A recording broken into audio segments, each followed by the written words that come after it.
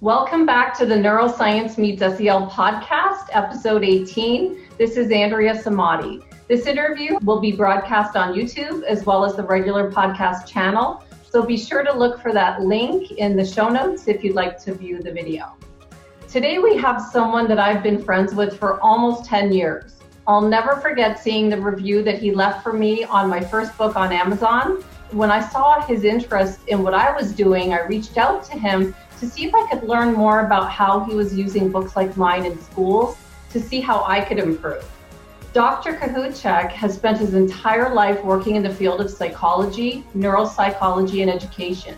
Through the experiences of working with a myriad of students in settings that range from charter schools, Title I, parochial schools, residential treatment centers, and psychiatric hospitals, he's able to provide examples of situations which many elementary and middle schools experience in today's school system. I've been interested in his books over the years, and this is our second interview.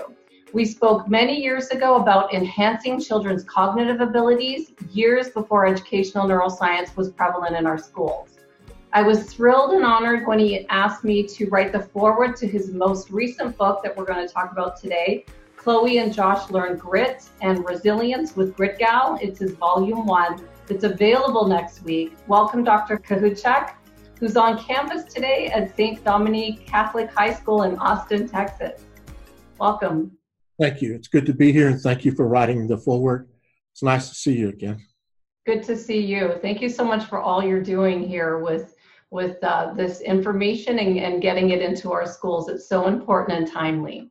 Well, let's get right into the questions. I love your book. Can you tell me what inspired you to write a book on mindset, grit, and resilience?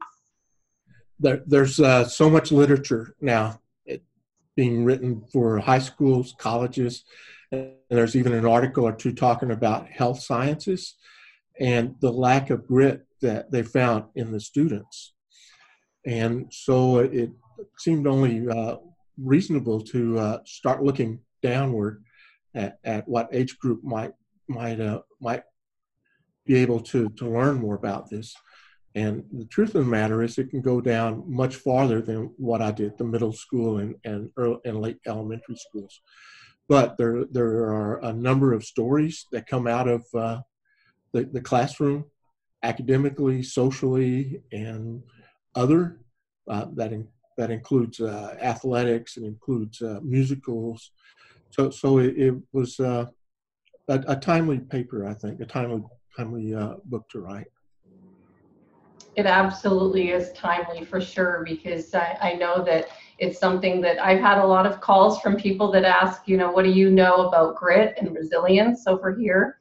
So and you're right, it needs to start earlier than we can't just expect students at junior high and high school to suddenly have that stick-to-itness. So it's very important. And for years, I've envisioned tools like this book in our schools and classrooms, so I'm so excited to see the results that it will produce. What made you intertwine the social and emotional competencies with the cognitive competencies? And this is exactly what I'm doing on the podcast, so I'm curious why you chose to do that in the book. In my opinion, they go together. You can't have competencies unless you have the cognitive skills that go with it.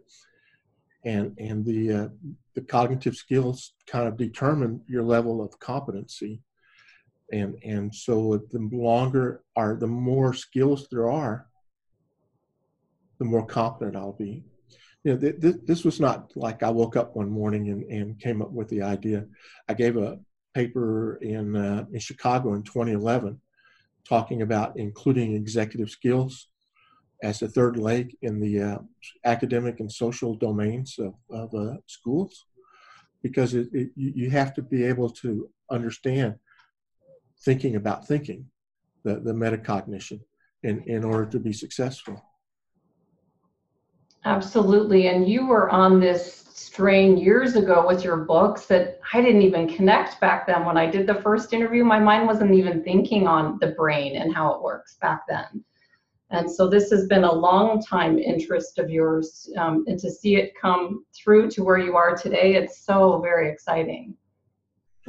Thank you. Oh, absolutely. So I love how the book covers the skills connected to stories, because our brain looks for and it stores memories based on emotion, and stories are a way to get to that emotion. So was there a particular student who made you think of Grit Gal, the character that you used to elicit these lessons, and how you overcome each of the 7 lessons in the story? The Grit Gal is kind of an interesting development. There was a professor I had in graduate school, and he taught behavior modification. And he had a series of almost comic books where a person would end up with some type of situation, and all of a sudden con man would show up. This con man stands for contingency management. And contingency management would solve the situation. So I was trying to figure out a way to have this almost superhero show up just at the right time to help solve the problems. Last week, I'd read an article by an author who had embedded himself into his stories for middle school and high schoolers. He was a ghost in a high school. And so I guess if there's a Grit Gal, it would have to be me. But the only thing we really have in common is we like yellow. Grit Gal's dressed all in yellow, and yellow is my favorite color. So. Okay, well that's fun, because I know that students, when they have an example or somebody to follow, the lesson is easier. Sometimes it doesn't help if I give the examples that you give Grit Gal giving. And I've been using these strategies with my own girls, especially with my youngest, with, let's say, learning vocabulary. We have to start practicing on the weekend for our vocabulary test. And she rolls her eyes, oh, Mom, really on a Sunday we've got to start practicing our spelling? But I started to try to say, well, what would Grit Gal do? And I don't even have your book yet, but I'm just trying to incorporate some of these in. And she's like, who's Grit Gal? Because it's not me. It's somebody that is successful. And then she starts listening, and it's easier to get the work done when there's somebody else telling you what to do. So. Yeah, in one of the 7 chapters, and the book started out to be 20 chapters, and I was told by the publisher that it would cost more than I anticipated. It would cost more to the consumer, so I broke it down into 7 chapters, and each chapter deals with a different situation. What you're talking about is chapter 2, where Maria has trouble with her vocabulary, but she just studies Thursday night before the test. And the brain doesn't work that way. We have to give ourselves time. And so each one of the situations are very related to what I think students today might experience, either at home or in the classroom. The first chapter, Chloe has trouble with doing her homework. And she is crying and doesn't want to do her homework, and her parents are concerned, look like she might fail the 4th grade. And then Grit Gal comes in and rescues the day and finds out what her issue is, and goes out and makes a plan to work towards it. Absolutely, all these little strategies that we need for success with academics, and I know that if we know them as parents or teachers, we can help our students to learn them. Nobody's going to teach these strategies to our kids if we aren't, right? It's up to us really to get the ball going, to develop these skills into junior high, and then the workplace. Do you see how the transition goes? Because grit doesn't end when we leave school. No, it starts when we leave school. Exactly. So why do you think this book is so timely, and why do you think that we just have never learned how to develop grit through the years? Why now? I was working on a PowerPoint. It said, when did school stop teaching grit? And the more I thought about it, the more I realized that maybe school didn't teach grit. Maybe we learned it from our family. Not too many generations ago, survival was important. If we didn't have grit, then we weren't going to eat. The family was not going to survive. And then we learned the passion that maybe in school or in the workplace or at home And I don't think school really ever pushed grit because it was assumed that we already had that. And things have changed in the past 3 or 4 generations, where we don't have to worry about grit. We have to worry about other things. And so there's a whole gap in the system now for children to learn grit or perseverance, because they don't have to know it at home. And at the same time, the academics have become so important. Standardized tests are so important. Parents want the very best for their children to go to the very best universities, and so they're going to be pushing for the grades. And there's something they call it. They used to call it helicopter parents. Yeah, I know that well. And most recently, they started talking about snow cloud parents who just bulldoze their way through so that the child's not challenged. And in response to that, there's a couple of books that have come out talking about helping your child fail to be a success. And I have trouble with the word failure. I don't want my children or grandchildren to fail. What I want is for them to experience setbacks. I call it roadblocks in the book, where your first plan doesn't work, and then you have to like reassess and come back and try again in some other way, and that's what develops grit. So it's so true. This has been my lesson this year, because I've always been rescuing my kids to make sure they get the grades, and this is the first year I've pulled back because of this. I think writing your forward, it made me think, I can't keep doing this because they'll never learn on their own. So, if they don't get 100 on a test, they've got to figure out, well, what do I need to do on my own? Because I'm not going to be here forever. So that's a huge lesson for parents and teachers, to let the kids fail. It's a delicate balance. We want them to be a success, but we want them to know that they succeeded because of their effort. Absolutely. Absolutely. And that's got to come from within them. So what is your vision for this book? I know in one of the emails you mentioned that you're already working on volume 2. So what topics are coming next, and where do you see this going?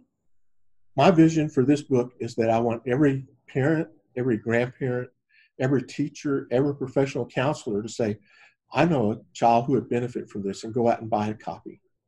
So that at some point I can retire and write volume 4. But realistically, what I expect is that there will be an opportunity in charter schools, in public schools in 3rd, 4th, 5th, and 6th grade to be able to apply these lessons.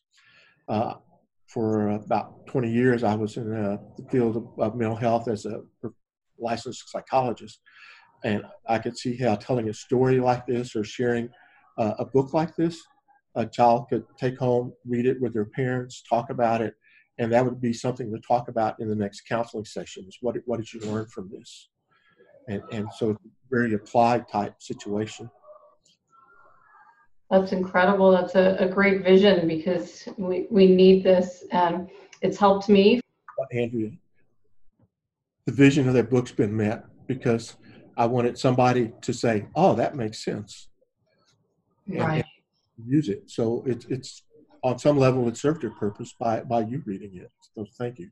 Oh, absolutely. Absolutely. And there's so much more for you with this out there. So I'm so thrilled to have been the first person to have the chance to have that opportunity to say this is exactly what we need and get it out there. So what would be your final words of wisdom on this topic? Is there anything that we have missed that you want to share about the book and where you'd like to see this going?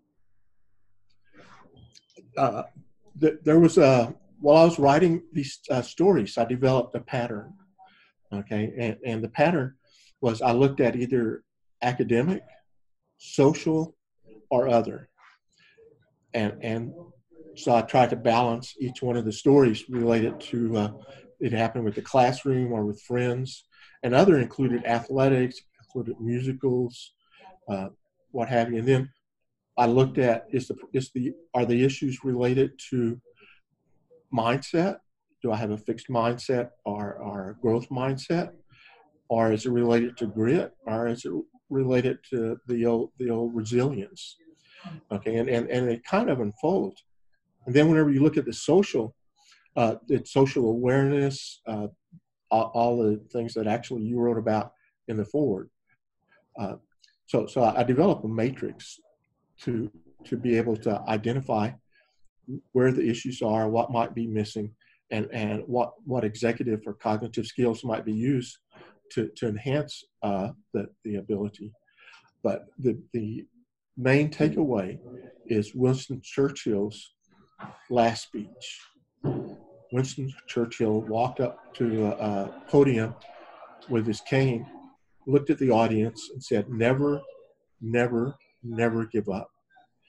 And with that in mind, we can do this, and we can turn around the education. We can turn around the violence.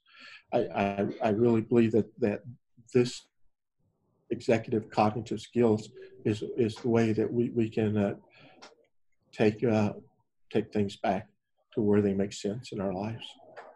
Absolutely. And what a great quote from Winston Churchill, who saw his success much later in life. So there's a lot to the whole, all the lessons involved here for all of us. So where is the best place for someone to find your book? Is it out on Amazon yet? You can search for Chloe and Josh Learn Grit on Amazon and Barnes & Noble. And the best place to reach you, I know that right now you're at St. Dominique Catholic School in Austin, Texas. Do you have, what's the best place? Is it LinkedIn, or what would you say? LinkedIn's a good place to go. Perfect. So if anyone has any questions, they can reach you on LinkedIn. And I want to thank you so much for taking the time out of your busy schedule to share this book here on the podcast. I'm so excited to hear about the results that you create with students and teachers, and we follow your whole series. Wish you best of luck, and thank you for all you're doing for schools and students. I know it's not easy at all to write a book, let alone while you're working with a busy school day. So thank you. You're very welcome, and thank you, Andrea. You're welcome. You take care, and we'll keep following your work. Thank you. If you're enjoying the Neuroscience Meets Social and Emotional Learning podcast, please don't forget to subscribe so you'll stay up to date with our new episode. While you're there, please feel free to give us a review or a 5-star rating, as it helps others find us. For more information on our programs, books, and tools for schools and the workplace, visit us at www.achieveit360.com.